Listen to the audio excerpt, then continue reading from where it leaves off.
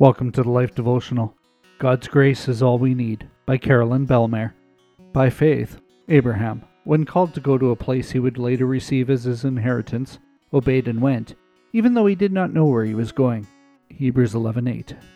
After organizing a successful community event, I felt deep satisfaction when a local newspaper gave it positive coverage. Putting forward the work of Christ was the main goal, and there it was. Good press for our church project. Truth is, while God had given me the vision for the event, making it happen was one of the hardest things I ever did. I made mistakes, hit walls, got frustrated, and everything seemed to crumble. Yet, because it was God's project, He made it work in spite of me, all for His glory. Abraham was called by God to be the father of a great nation, and we know him as a hero of the faith. In our text, Abraham is celebrated for having obeyed God. Nothing is said about the fact that he stumbled and tried to do things his own way, several times. We can also read in Genesis that he made mistakes, hit walls, got frustrated, and often took matters into his own hands. His obedience was not always perfect. There was some trial and error, but he had a heart for God.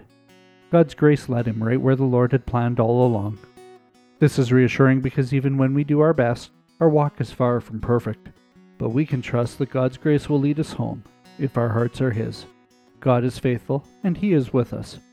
A prayer for today. Dearest God, I need You. I can't do Your will without Your strength. It is so much bigger than me. Teach me to obey You and to rely on Your grace. Let Your kingdom come and Your will be done. Let Your glory be revealed through my life. May the light of Christ shine through me, that people may come to know You and give You praise. Amen. Go deeper. Is there an area of your life where you feel like you need to perform at all costs? Pray that God will teach you to let go, to depend on His grace more, and to rely on your own efforts less.